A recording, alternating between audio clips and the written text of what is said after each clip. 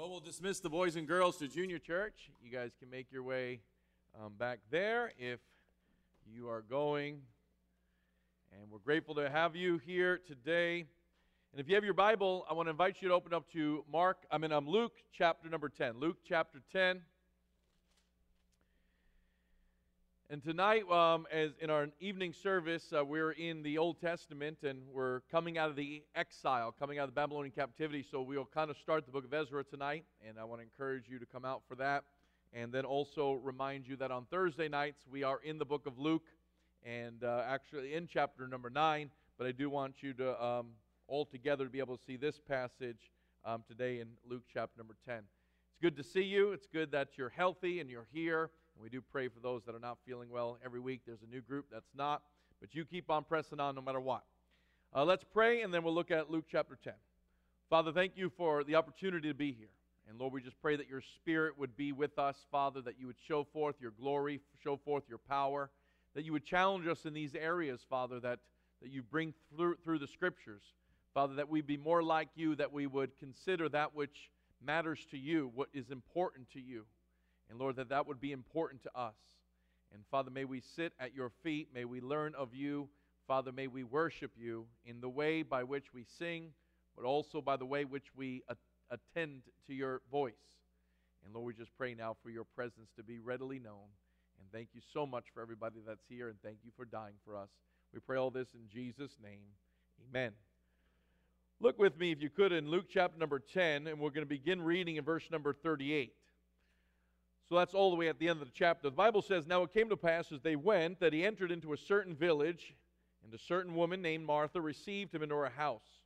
And she had a sister called Mary, which also sat at Jesus' feet and heard his word. But Martha was encumbered about, much serving, and came to him and said, Lord, dost not thou care that my sister hath left me to serve alone? Bid her therefore that she help me. And Jesus answered and said unto her, Martha, Martha, thou art careful and troubled about many things.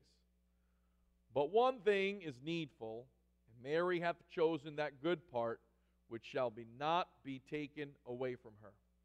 I think if you've been in church for any length of time, you're probably somewhat familiar with this story, or at least have some kind of reference point to connect you back to the story of Mary and Martha. And I think if you're catching what is going on here, I think most of us can understand the heartbeat of Martha. We can understand and relate to Martha, because it sure is easy to become a Martha in this world in which we live in. There is always stuff to do. There's always more to do, more to do, more to do. And somehow there just doesn't seem to be enough time to be able to accomplish in a day all that needs to be done. I wonder if you've ever wondered if there truly are 24 hours in a day.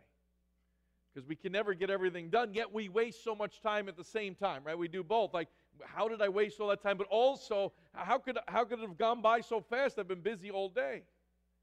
Because it certainly doesn't seem like there's always 24 hours in a day. And sometimes we just get busy, busy, busy. Now, Satan is so good at what he does. He's able to take something that's relatively good and make them out of balance that they become bad. Being busy and accomplishing things is not a bad thing. Serving God is not a bad thing. It's a wonderful thing. But when out of balance, it's not a good thing. We apply it to the regular, everyday world that we live in our regular extracurricular activities. Sports and activities are a good thing, but doing it as Martha did is not a good thing. School's a good thing, but doing it as Martha does here is not a good thing. Serving in church is a good thing, but doing it as Martha does here is not a good thing. Now, in each of these things, there are virtues in them. There is goodness in them. There are things that we can learn and accomplish and be good at, and they're enriching our lives, and they may even be used to God's glory, but when out of balance, they're twisted into bad things. And I believe exactly that's what Satan has done here with Martha. He took a good thing, but twisted into a bad thing. So here's what happens. Jesus and his disciples are traveling. They've been together for some time now. They were up in the northern region of the Galilean area, and they were coming down to Jerusalem, and they've made their way into Jerusalem. and they come into their friend's house, Mary and Martha. This is also the Mary and Martha who have the brother Lazarus that we know from John chapter 11. But they come into their house, and as they come, you can imagine it, right? There's 12 disciples. There's Jesus. Jesus is not just a regular person, and they know that. And so there's a lot of, they're all coming over, and Mary's Martha, is doing, serving. But Mary's not. Her sister Mary is just sitting at Jesus' feet listening. She's put all the responsibilities and all her other activities and all her other things on the side. She's put them on pause, and she's just sitting, listening, and taking it in. Now, much of what we're going to focus on today is going to be Martha's way and how it's out of balance. But I want you to understand something, that this is in direct comparison to what Mary is doing. Jesus doesn't say that what Martha is doing is horrible, but it says that what Mary is doing is the better thing, is the right thing. And so what I want you to see, even though we don't mention Mary a lot today, I want you to see that we'll point out that the preferred thing is to be sitting and hearing and listening at Jesus' feet. How is that done? Well, it's done right now. You hear the Word of God. Not just the preacher's word. A preacher's just a man. But the Word of God is the Word of God. And the Spirit of God is going to point out, right? The Spirit of God is God. And the Word of God, we have this here, and He's going to use the Word of God to show you, to convict you, to instruct you on areas where you need to just sit, be still, and hear at Jesus' feet. Take it in. And by the way, there is an art to listening. If you think about when we listen to other people, sometimes we listen just so we can respond. We're cutting people off before they even finish because we want to hear what we have to say. Or we want them to hear what we have to say. Or sometimes we're going, but we're really doing something else. Our mind's somewhere else, or our activity is somewhere else. That's not what Mary's doing here. Mary's put all things on a side. If we were preaching this to teenagers, we would say you can't do this while on your phone. Because teenagers like to be like, yeah, I'm listening. Maybe you are, but put it down.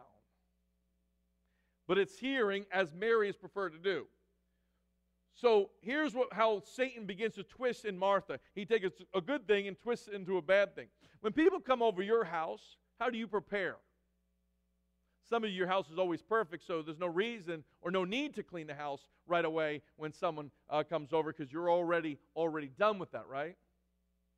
No, but for the rest of us, when someone comes over, it might be a week off just to clean up and get ready for someone to come over. I mean, that's sometimes how it used to be in our house. We have a bigger house now, thank the Lord. But when we lived in that small house, and we lived in it with 8 people, 1,000 square foot house, 1 bathroom, if someone was coming over, we didn't sleep the night before. Why? Because we had to put everything that was out into some crevice somewhere. Either in a basement, up on a shelf somewhere, underneath the bed, underneath covers. Looks like people are sleeping. Who are those people sleeping? I don't know. The rest of us are out here. Put it in the car. Put it anywhere to get rid of. So when they come in, oh, look, this is how we live. Yes, this is how we live all the time. With 6 kids, it's perfectly fine. Well, imagine what Martha's feeling when Jesus is coming over. As we know, they're believers, and so they know, Mary and Martha both know that it's Messiah coming, and I'm sure she wants to make a good impression. She also knows that 12 men are going to come over, and their feet are going to be dirty, and they got to have the right amount of food, and they got to have the right kind of maybe water for the servants to wash the feet. They got to have the right accommodation. So she's trying to get everything done, and when they finally come over, she wants to make sure that that she's giving them food. And are you okay? Do you need a drink? Let me finish up here. Let me finish up over there. She's doing everything she can to make them comfortable. And I'm sure many of you can relate to this. She probably didn't even enjoy a single moment of Jesus being there because she was doing. Matter of fact, let me stop there and implore this on you. If you, when at church, don't enjoy being at church because you're constantly doing, then as a pastor, I would say, let me relieve some of those responsibilities, because I don't want you at church doing that you miss all the blessing because you think you're accomplishing something. Let's spread that out. Let's take some back. I'd rather you sit here, hear from the Lord, and do less, but enjoy every moment of it because the Spirit of God is ministering to you. I'd much rather that than for you to accomplish everything on a checklist and hate being here because it's become a burden. And I believe that Martha kind of is at that stage where she is doing so much that the fact that Jesus is over is not even enjoyable. Let me ask you ladies, because usually it's the ladies that are preparing this. Do you ever have like a dinner party or people over for Christmas Eve or people over for New Year's or a birthday party or whatever it is that you might have people over, and you don't, and they're the people you've invited. They're your people. You're having good food, but you don't enjoy hardly any of it because you're constantly, I got to clean up, I got to da, I got to da, I got to da, and then when it's done, you're like, I'm glad it's over. Well, that was enjoyable, wasn't it? Now, but we bring that into spiritual serving, and things become the light. And so, in Martha's mindset, she says, these things need to get done.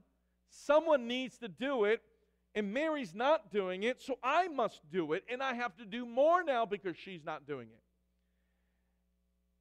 And so that's her mindset. And the great thing about God creating us all so different and diverse is that we have different strengths. Some people are type A. Some people are perfectionists. Some people, they see something that needs to be done, and they can do it, and they can do it, and they can do it, and it needs to be done. And there's some people that never see what needs to be done. And they just go through life like this. Oh, something need to be done? Oh, I didn't even notice. If you do like Enneagrams and you're like a 1 on the Enneagram, or if you are like a perfectionist and you're like a type A, and don't you hate the people who don't see anything that needs to get done, and they just walk through life the happiest? They're like, and you're like, how could you not stress about this? How could this not bother you? And we're like, chill, man. What's bothering you? My wife and I are like that. My wife is a perfectionist, and she like, ugh. And I'm like, what? So she gets mad, like, why aren't you bothered by that? And I'm like, why does that bother you? So there are personality differences, but that still doesn't negate what we have going on here. Mary seems definitely to be more type A than her sister, and she definitely seems that she has the gift of like hospitalities or helps. She's a servant, there's no doubt about it. So you can imagine that as she's doing, and catches a glimpse of Mary not doing anything, that could be somewhat frustrating. And I think many of us can relate to that.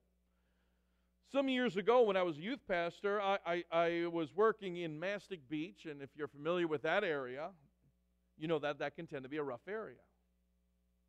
And we were having a VBS, and we had a pretty big field there where we were having a team VBS. And there were over 100 kids at Team VBS. And I remember that at the end of the night, I was hearing rumors that, and we're talking non-church kids here, of course, and I was hearing a rumor that there was going to be a fight at the end of Team VBS, which wasn't abnormal at all for what we were used to. And so I heard it was going to be these two siblings, a guy and a girl, versus these two cousins, a guy and a girl. And so I very cautiously watched, and the sister and the brother got in the car and started driving away, and the two cousins were out there, and we're talking in the middle of the street. And all of a sudden, the car stopped about 30 feet away, and they ran at each other, and bam, right in the middle of the intersection, in the middle of the road at night, with 100 people surrounding them, and I'm not lying, they got into a big fist fight. The girl versus the girl, the guy versus the guy. There was a deli at the corner. The deli pulled down its metal things over the windows, doors shut. I mean, the crowd, cars can't pass, they're honking. And so my sister and I, at the time she was our helper, and there was another guy who just got back from the Marines, we went right in there to break it up. We were normal. This was normal for us. And so I remember my sister and I were trying to get the girls apart, and they were tangled on the ground, hair. I had to put my hand in the girl's mouth, I guess, to pull her away because they were clawing each other's eyes out. And then the guy who was in the Marines broke up the guy fight.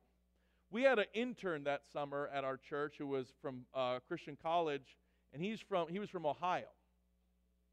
And as we're in there pulling there, people calling the cops, he's sitting on the side like this, and he's eating pizza. And he's just watching. Now, I understand he has no idea what's going on. He doesn't know what to do. But I remember thinking, are you serious? You're serious and you're not going to help us break up this murder fest? You're not going to. He's just sitting there eating pizza, thinking, I was like, what's wrong with you? Now, praise the Lord, he's a missionary to Brazil, so he got it all worked out. I don't know what he's seeing down there. But we can understand that. Why aren't you doing something? Now, as we begin to explore this passage, I want you to understand, again, that Martha serving is a great thing, but Satan put it out of balance. And so I don't want you to hear, don't serve, and I don't want you to hear, knock it off, and I don't want you to hear, don't worry about those things. I'm not telling you those things, but what I want you to hear, especially those who serve in the church, and especially those who are very busy in life, and especially of those that stress out about a lot of things, I want you to know that Satan can absolutely twist those things that, in a sense, those become the main things when they're not the main things. And they can become almost idols. And I don't mean that, oh, you idolatrous person. I mean, those become so important to you that that's the measure of spirituality. That's kind of where your time, attention, and affection all go.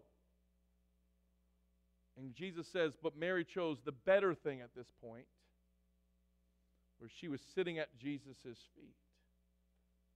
And so there's no doubt you can do good things in bad ways. And good things in bad ways can become bad things.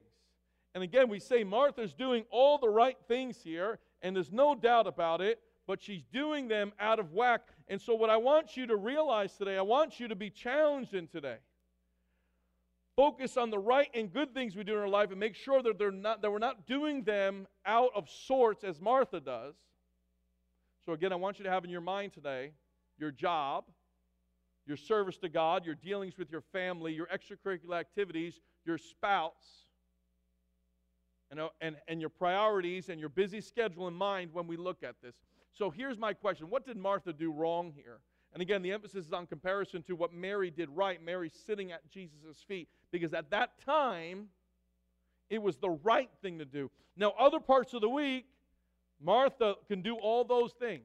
But at this time, here was the right thing to do. So here's number one. She had the wrong focus. It is said that Martha is cumbered about. The word cumbered about in Greek has a couple different meanings here. And they all are about the same. It means to be driven about mentally, to be distracted, to be overoccupied about. We could say it like this: she's worried too much and she's stressing too much. And what was it that she was worried about? Stuff. And we can all fall in this trap, the trap of worrying and stressing too much, to be overly concerned about something that it sort of consumes us. In this particular application, she is cumbered about, she is mentally worried and stressed on getting this work done for her guests. And she's stressed that someone else isn't helping her. And she's stressed that maybe her guests would be upset by it. Ever been so focused or worried about something that you dream about it when you close your eyes? All you see is that. It consumes you. That's the wrong focus. See, this life isn't about stuff. It isn't about work. It isn't about bills and money. It's about glorifying God. And sometimes it's necessary to take a step back and cast it all on Jesus, casting all our care upon Him, for He careth for us. I love that the Bible says, be careful for nothing, but in everything by prayer and supplication, with thanksgiving, let your requests be made known unto God. The Bible also talks in Matthew chapter 6 about worrying, but seek ye first the kingdom of God and His righteousness, and all these things shall be added unto you. She was driven to do, and it consumed her thinking and her worrying and her stressing. And again, she's doing good things, but she's allowing those good things to consume her. She's allowing it to worry her too much. She's allowing it to stress her too much, and thus she had the wrong focus. Does this happen to you? What is it in your life that might not be a bad thing, but it takes over your soul? It takes over your thinking. It takes over your worrying. It could be your job, the tasks of the day, your schedule. Maybe it's just your inner being that says you've not accomplished enough. You've not accomplished. It doesn't let you rest. Matter of fact, sometimes people who are driven by that kind of mentality might find it really difficult to sit still in church because they feel like I'm not accomplishing enough. Can I put it like this? Everything you do to serve in your church is to prepare it for this. And not just the preaching, but the sitting at Jesus' feet in worship. So if you're doing all this, it's for this. But sometimes we lose focus on that. And the ideology of religion says, no, in order to appease God, you got to do and do and do and do, and that will impress Him, and then maybe He'll like you. Nope. Jesus says, come all ye that are heavy laden, I will give you rest. Sometimes He says, come just rest at my feet. It ought to be that sometimes the week has been so grueling that you almost drag yourself into church where it's like being in a desert and you're crawling to the oasis that's really there. It's not a mirage. It's really there. And just get that drink and you have to allow the Spirit of God to minister to you. I don't want you worrying about what's going on, what has to be done later. Relax.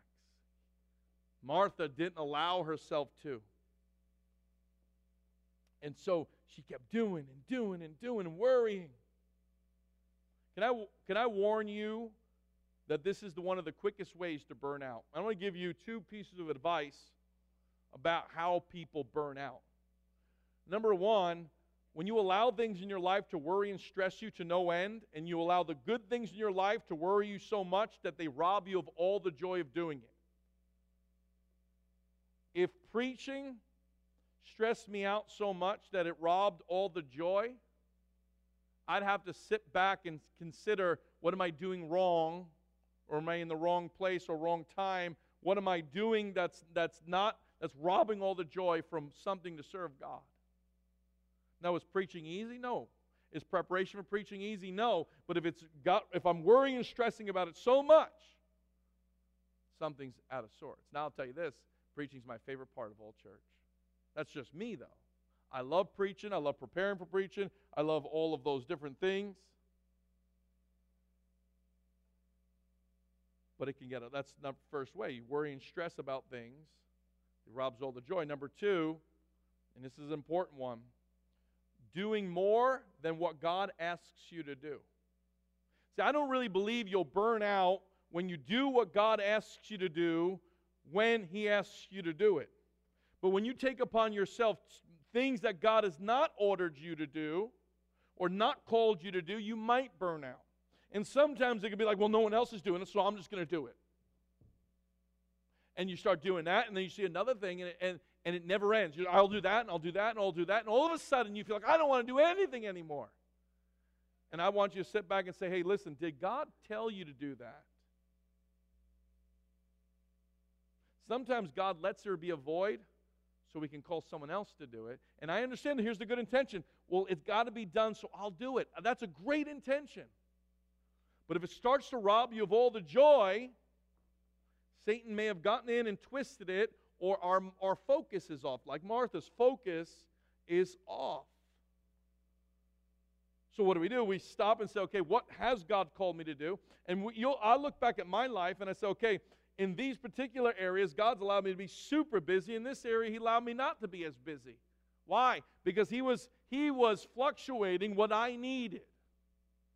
If I said I got to be this busy all the time, or I'm not accomplishing, or I'm not successful in God's eyes, it robs the joy. And if the joy of the Lord is our strength, and serving God robs me of the joy, that can't be of God.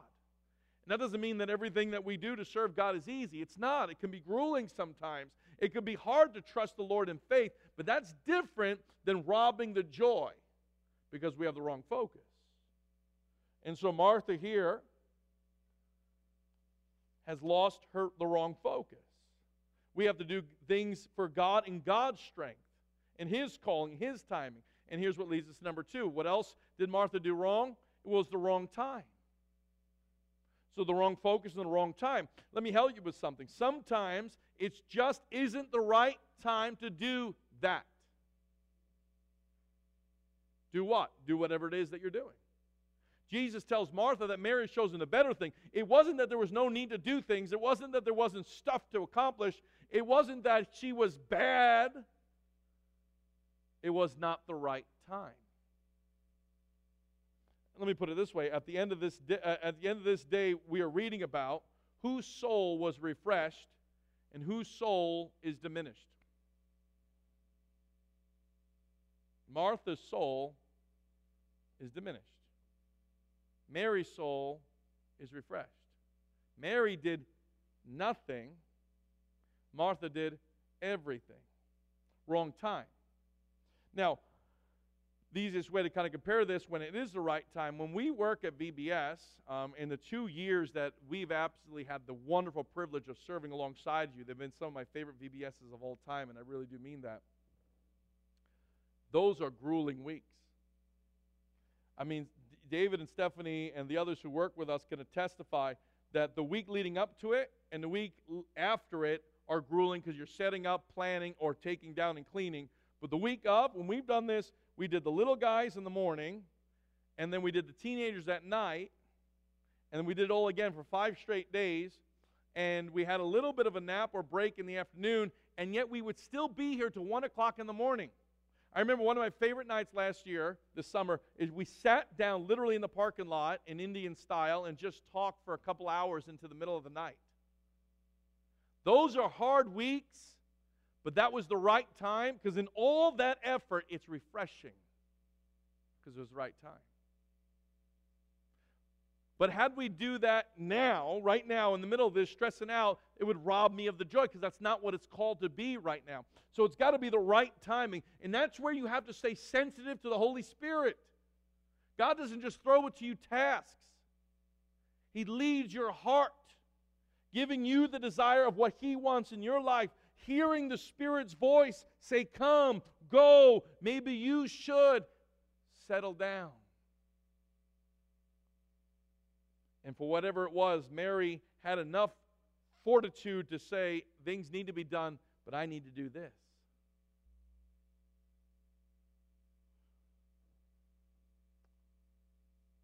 There's been times I've had to tell people whose ministry services always made them miss every church service. I had to sometimes say, listen, I love that you're helping us in so many areas, but I'm worried that you're not being fed enough. Which one can you put aside so you can sit in the service and be fed? And I'd give them the choice. We'd pray about it. But I wouldn't want them to just be here doing everything but not being fed. Why? Because that's dangerous. That becomes religious and not a relationship with the Lord. My wife for years was great at showing her love by doing. But also there were times where I needed her to sit with me, spend time with me, let's talk. The laundry is great and that might be a show of love, but leave the laundry. Let's sit and talk. Or let's sit and play a game together. Let's sit and do whatever together. And sometimes that's what Jesus wants us to do in the right time. Sit and listen and hear. And by the way, that's not even talking about the rest of the responsibilities outside the church that might pull you away from church. God says, I want you here with me, but you're like, but I got to do this at home. God wants you here with Him, but you have these responsibilities. Hey, the right time and do those. Worship in the Lord time is not the time. I can't tell you when you or should and shouldn't be in church, but you know, and the Lord knows. And you, in your soul liberty and relationship with the Lord, you take that up and you ask yourself the question, am I prioritizing right? Is the right time to do these things? Or should I be at His feet? Because when you serve the Lord in His timing, you'll be refreshed. When you serve the Lord in your timing or do other things, you might be depleted. Never be too busy to be at Jesus' feet. And so you might have to put some things aside. And you might have the mind, I have to get it done now. I understand that. That's how you feel. But make sure it's God telling you have to get it done now and not Satan.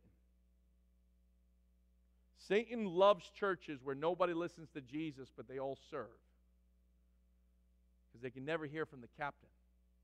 They can never hear from their Savior.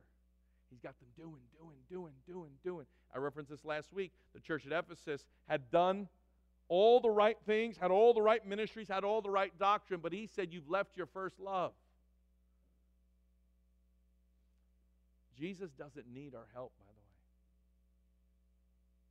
He wants us to be here. Can I explain something real quick? This is one of my favorite examples to try to emphasize serving God. Because sometimes we think we have to. How many people ever made cookies with their grandma before when they were younger? When they were little, at Christmas, or some other time they made cookies with their mom or their grandma? How many people ever? Just raise your hand if you ever did that. Okay, good. And maybe your grandma said, oh, come here, stir it. You take a lick and didn't get salmonella poisoning. And you cracked the egg and the shells went all in, or you made a mess, whatever it is. Can I remind you something? Grandma didn't need your help. She wanted it. She would have done a better job without you there. But she wanted to spend time with you. That's how serving God should be. But in our mind, Satan says, you better do it or it'll never get done and everything will fall apart. God knows how to get things done. And if He's led you to do something, you're not going to think of it like that. Wrong time. Can I also say what Martha had? She had the wrong focus. The wrong spirit. I'm sorry. Wrong focus, wrong time, wrong spirit. One of the places that Martha really begins going wrong is when she starts to contemplate about all that she's doing. And it goes something like this. Look at what I'm doing. Wait, no one notices, no one appreciates, no one cares, everyone takes advantage. I'm the only one. And then she glimpses by and says, my sister's not doing anything either. No one sees the importance of this. What I'm doing is the most important thing. And the minute you begin to think these things, you almost certainly will lose your joy in doing them. Being a mom's a wonderful gift from God, but when you begin to take on this spirit, you lose the joy of being a mom. Being a wife's a wonderful thing. Being a husband's a wonderful thing. But when we begin to take this attitude, you soon despise being married or being married to the person that you're married to. Men, it can be the same thing. You can quickly think and add up all you do for your family and perhaps feel underappreciated. Serving God especially, the quickest way to lose joy is serving God with the wrong spirit. Have a me attitude. Have a, hey, I do everything attitude. Normally when you are done serving God, it is a wonderful, refreshing experience, but when you do it with an attitude of, I'm the only one, you'll despise it. You will be bitter in serving Him, and you again will do it more of a duty rather than a delight. When you have that wrong concept. Let me give you number 4. What else Martha did wrong? And this is a big one now. Wrong attitude towards others. Not only did Martha begin to over-evaluate what she was doing, but she began to undervalue what others were doing.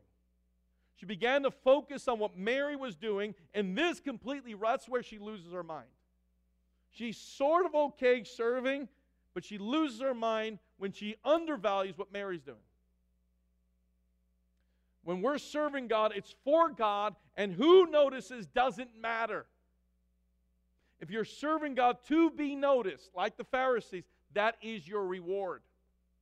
You understand this, right? At the judgment seat of Christ, which is just for Christians. You have the great white throne judgment, which is for unbelievers, but the judgment seat of Christ, or the bema seat of Christ, all of our works will be put through a furnace.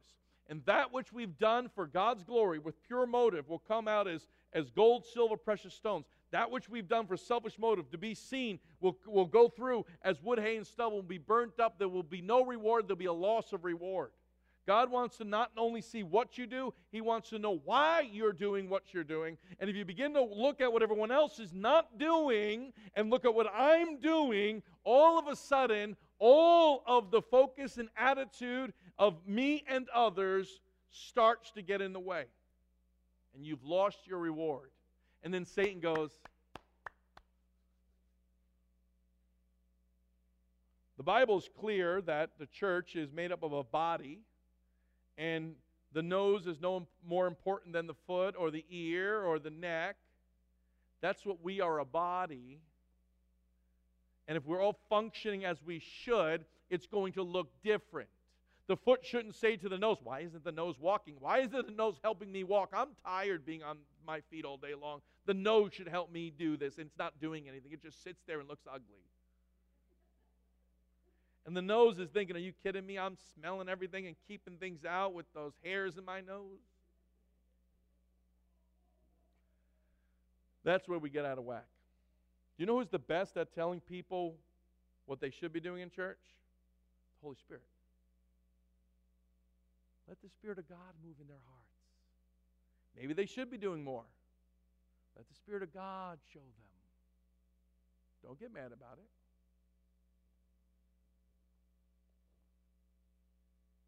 Don't worry about what others do. We used to take our kids to camp down in Tennessee, and it would be like an 18-hour drive, and we'd be down there, and I remember we'd have a meeting with Bill Rice III. Bill Rice III was the man who ran the camp. I don't know if you know many people of yesteryear, but he's the nephew of John R. Rice, who is a famous writer and preacher. But he would have a meeting with the youth group leaders, and he would say, your kids are going to complain this week about what other youth group kids are doing in other youth groups. How come they get to do that? How come you don't allow us to do that? How come their youth pastor didn't get mad about that? Here's what you tell them. So what? That's not our church.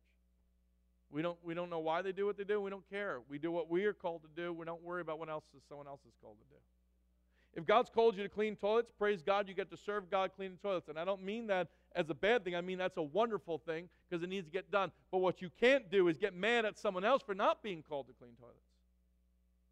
Remember this, the Bible says that the psalmist says, I'd rather be the doorkeeper in the house of the Lord than dwell in tents of the wicked. I'd rather just hold the door open for people. I'm not going to get mad at who else has not been called to do the same thing. I'm glad God doesn't all call us to do the same thing. But sometimes we like to measure it like that. And then we start to get grumpy at other people when they don't do it. And here's what happens. Anytime you compare yourself to others, you're always going to be led to a bad attitude. Always. The Bible says that if we compare ourselves among ourselves, we are unwise. Here's why. Because if you compare yourself to somebody else and you see yourself doing more, it's going to lead you to a sense of pride and superiority. If you compare yourself to somebody else and they're doing things that you don't get to do, or doing more and what God's not called you to do, it's going to leave you to a sense of inferiority where you'll think, I'll never measure, I'll never make it, I'll never be good enough, I'm always a mess up. Don't compare. God created you unique and different as an individual. Be who God created you to be and serve in the areas that He's called you to serve. And together the synergy will come. So don't worry about what others do. I love that Jesus tells a story about the workers. And He said there was a guy in the morning who went out to the marketplace and he hired a servant and gave him a day's wage. Later on, they needed more help. He went to the marketplace, found a guy, day's wage. But it was only part of the day now.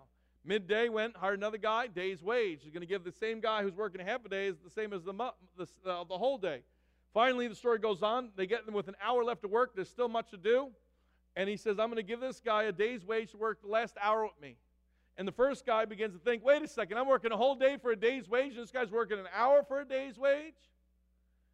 And in that parable, Jesus points out, didn't I give you what was fair? Don't be worried about what someone else gets or doesn't get.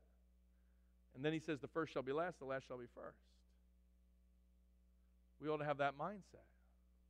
Don't worry. Just serve God with gladness. Serve God with that. Here's where else Martha gets off. she begins to get upset in an accusatory way at Jesus. Look again at verse number 39. Now it came to pass as they went and entered in a certain village, and a certain woman named Martha received her into his house.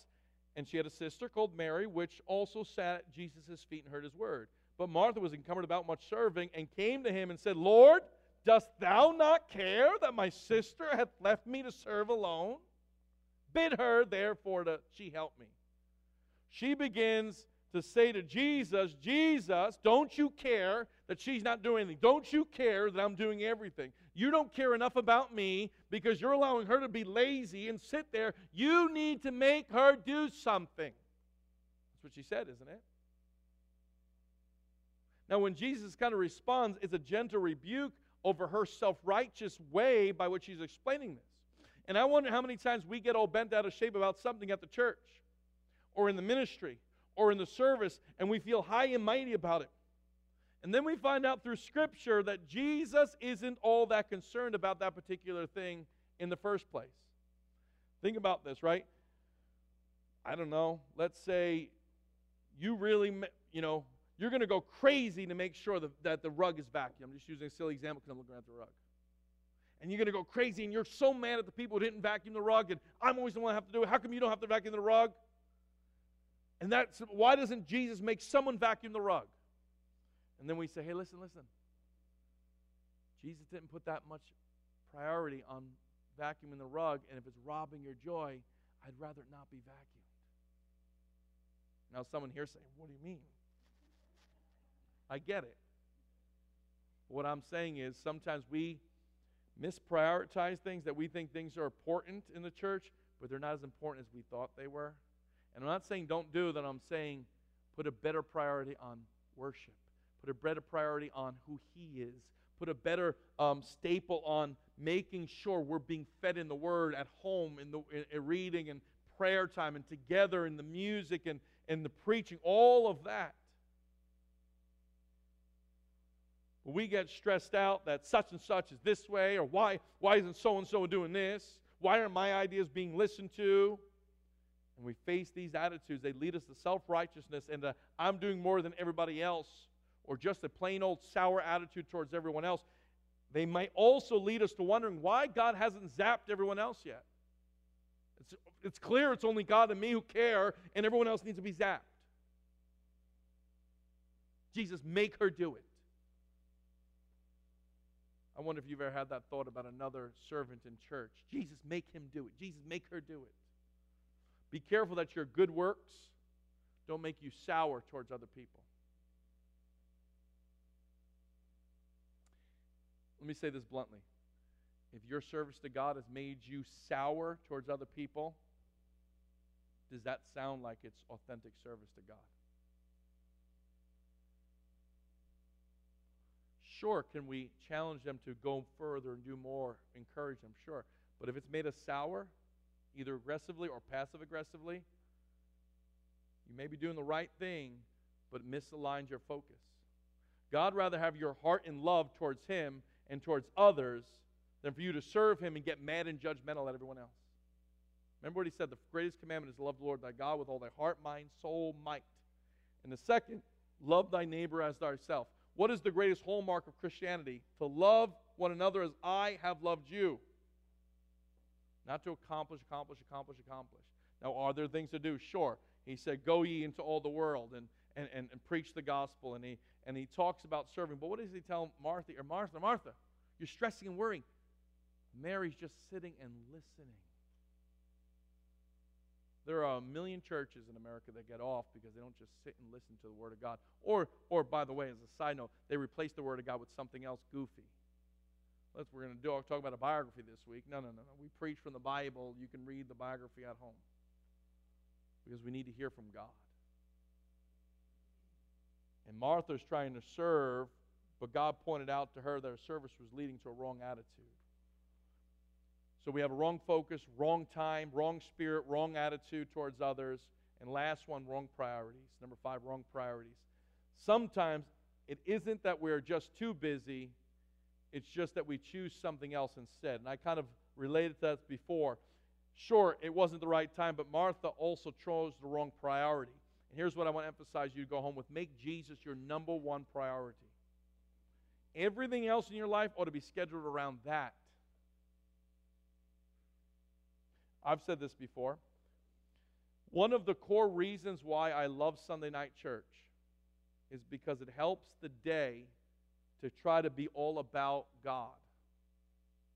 Why? Because you can go home and you have a little time to rest and eat, but then you're coming back, so you kind of stave off this temptation. Let me just get out of here so I can get on with the rest of my day. It's easy to fall in that trap. And I'm not saying you have to be at Sunday night church. But what I'm saying is, well, forsake not the assembling of ourselves together, so you should be there when you can. But what I'm saying is, it's easy to fall in this temptation. What do I got next? Good, let's get church over with. We check that off, and now I get on with the busyness of the day, and we lost focus of the Lord. When we come back at 9, I know not everyone can, so don't feel, I don't calculate who is and who isn't. I'm not trying to make you feel guilty. I'm just trying to say it helps cement the day to be listening to the Lord and fellowshipping together. The right priorities. It's funny how we always find time to do what we want to do. That like strikes my heart too. If you looked at my schedule, you would say this: how in the world do you find time to coach baseball? Of course I'm going to find time to coach baseball because I love coaching baseball. How do you find time to hang out with your kids? Because I love my kids. Of course I'm going to find time to hang out with my kids. How do you always find time? You just do.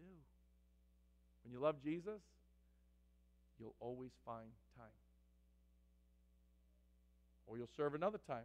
Or it won't get done and it's okay. Let me say this last thing and we'll pray. Good works ought to flow from a Christ-centered life. They do not produce it. It means we're trying to get a Christ-centered life, so we serve. No, get a Christ-centered life and let the serving flow from. That we do it with joy, and we do where the Lord points us, and we're in our place with gladness, and all of a sudden it's a different experience. Totally different experience. Martha did good things, but wrong timing and focus and priorities and attitude towards others. Mary just sat there, and that was the right thing at that time. Let's bow our heads, let's close our eyes. Father, I know, Lord, this passage is geared directly for those that readily serve, readily in church, but it's one of those reminders, Lord, to make sure that we're still being fed by the Word, that we're still serving with gladness, where the devil may have twisted things, either to be seen, or because they had to be done and no one else is doing them, or because we that was our responsibility, but we're burdened down and bogged down by it. And there's no doubt that Satan takes good things and twists them to make them bad things. Lord, may you point out in our lives the areas that need to be taken back a little, or the areas where God is not our priority in heart. It may be in service and work, but Lord, there is a beauty and there is a joy in sitting at Jesus' feet to worship and to hear. Lord, I pray that you'd point that out in our lives. Father, I also pray that for anyone here who is not sure they're going to heaven when they die, Lord, I pray, Father, that they would call on you to save them. Let me ask you two questions, then we'll have a time of reflection and invitation. But if you're here today and you say, Pastor Jason, if I were to die today, I don't know for sure I'm going to heaven. Would you quietly raise your hand? If you're not sure you're going to heaven when you die, can I please pray for you? Would you quietly raise your hand now? Or is there anyone that says that? I'm not sure I'm going to heaven when I die. Let me ask you this second question. How many people here would say this, Pastor Jason? I know there are times when my things or stuff gets in the way. God has pointed out some things and specifics in my life that I just need to recalibrate, rethink, refocus.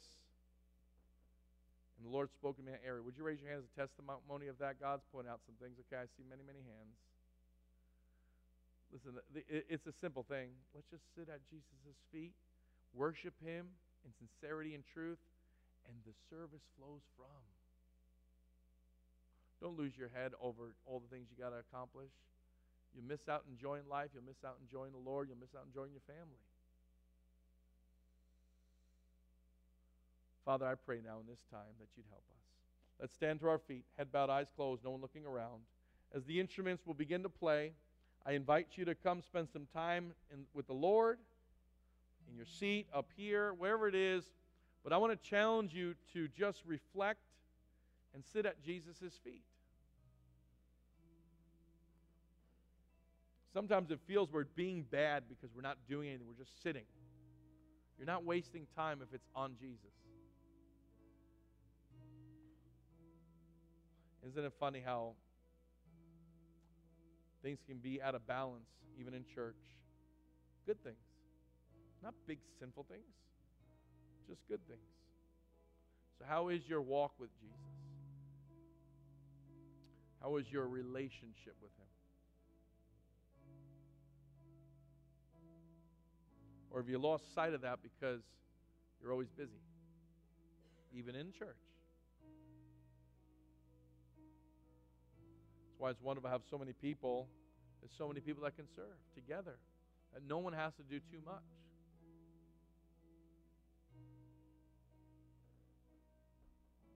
Sometimes there is the no one's doing enough 80-20 message, right? 80% of the people do 20% of the work, 20% of the people do 80% of the work. And sometimes there's a message for the ones that are doing the work and saying, hey, listen, make sure you're on the Lord. Make sure you take time for your soul to be fed. We're grateful for all that you do. We're grateful for the details that concern you and that you take care of that nobody even knows about. We're so thankful. Make sure your soul is refreshed in the Lord. Don't allow it to be out of balance. Don't allow it to be afflicted. Don't allow the joy to be robbed.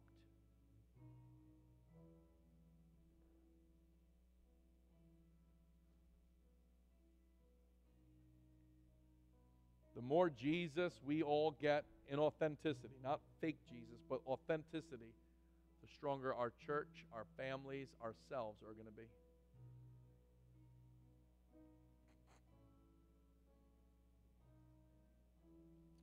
A couple more seconds and then we'll close in prayer.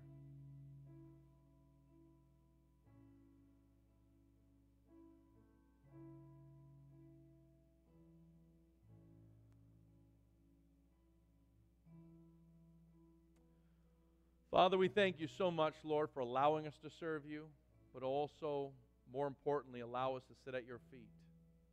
You didn't recruit us because you needed us. Father, you called us because you loved us. We get to serve you, not because, again, you need us, but you want to use us. And Father, may we never lose priority on that and focus on that. May it be about you in all that we do. May we not sour towards others what they're not doing or what they get to do that we can't do. And Lord, make sure, Lord, help in our hearts that we always, always have that affection and time and worship before you, before we serve in any capacity. Thank you, Lord, for how much you love us. We pray all these things in Jesus' name. Amen.